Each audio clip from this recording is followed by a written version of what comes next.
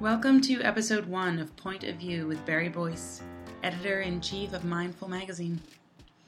I'm Heather Hurlock, senior editor digital at mindful.org, and today we're talking about mindfulness in public schools.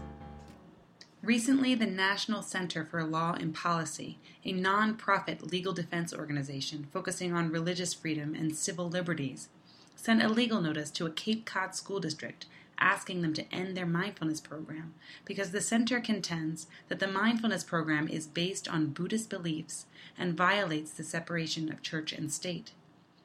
Barry, can you share your thoughts on what's happening in Cape Cod? The school board member who is opposing calmer choice being in the schools there, is a religious right Christian parenting author. And the organization, the National Center for Law and Policy, is likewise a religious right organization. However, that doesn't really matter. Whatever points they're making, to the extent that they're good and valid, ought to be taken into account.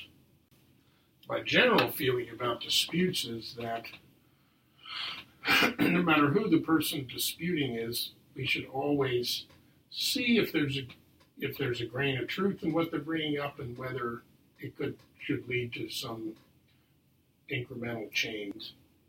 If in fact it turns out that maybe that accidentally some of the teachers in calmer choice or some part of the curriculum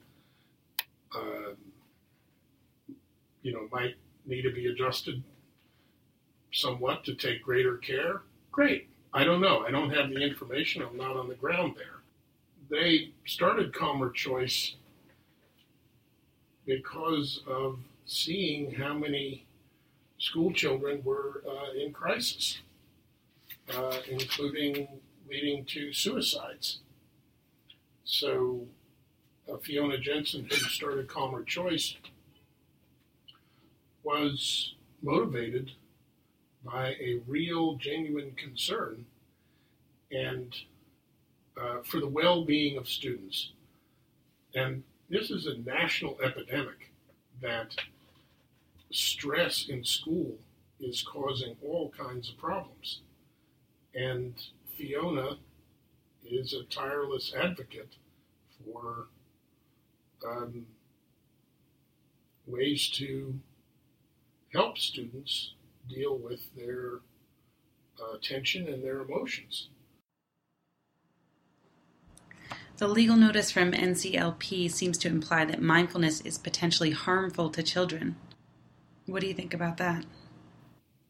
There's no evidence whatsoever that mindfulness properly taught in a developmentally appropriate way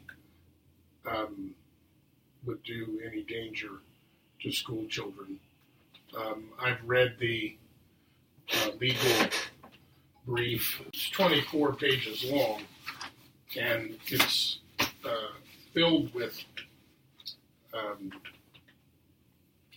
assertions drawn from all sorts of places that have nothing to do at all with the introduction of mindfulness, developmentally appropriate mindfulness practices for school children. It talks, for example, about dangers that people going on improperly supervised Buddhist retreats might experience. But that has nothing at all to do with the effects of a developmentally appropriate mindfulness practice would have on a school child. The legal notice also contends that mindfulness is acting as a gateway to Buddhism and a Buddhist worldview. Do you see any merit in that statement? There's a commonly accepted level of worldview, so to speak, that I think is acceptable in the public school, that we should be kind to each other, that, we're here to pay attention and try to learn, those sorts of things. You could call them a worldview, but it's just basically what we've agreed upon about, what should be going on in the classroom and how we should conduct ourselves. So that's why I don't think teaching children to be kind, to have a practice that asks them to generate kindness is a religious practice, or even inculcating a big worldview. When you're talking about the very simple practice of, okay, Jane, we're going to take a couple of minutes. We're going to sit quietly and pay attention to your body and your breath.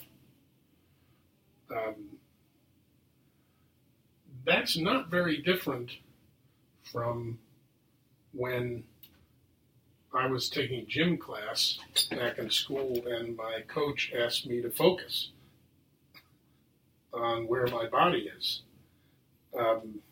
It was often done a lot more aggressively, like, Boyce, where are you? Where the hell are you? And what he was trying to say is that I wasn't in my body and mind at that moment. And if you're just giving that kind of instruction, that is not a religious ritual. And I think that it will be proven over time as these kind of questions come up that just because it's used within Buddhism doesn't automatically make it a religious ritual. Are there best practices being developed for teaching mindfulness in public schools? Yeah, definitely. I think, one of the leading people doing this kind of work is Patricia Jennings, who is now at the Curry School of Education at the University of Virginia. And in fact, in the journal Mindfulness, she recently published a commentary called Mindfulness-Based Programs in the American Public School System, Recommendations for Best Practices to Ensure Secularity. So key people in this field are very concerned that the skill of mindfulness is taught as a basic skill that we all have and that we can cultivate. How can mindfulness help children deal with the stress of school? And I think what's driven a lot of interest in having mindfulness in classrooms is to have a complete mind-body kind of education, not just exercising students' cognitive skills, but also to deal with their central nervous system and their stress responses and all sorts of phenomenon in our body and mind that affect our ability to pay attention, to work together collaboratively with other people, to ride waves of emotion that come over us during the day. So this is what has driven the interest in mindfulness in schools. It's long been recognized that you need to teach the whole student, not just pour information into them. I can't just say in a blanket way that mindfulness in public schools is a good thing. I can only say that if mindfulness is taught appropriately as a basic human skill that we all have, it's a good thing in public schools.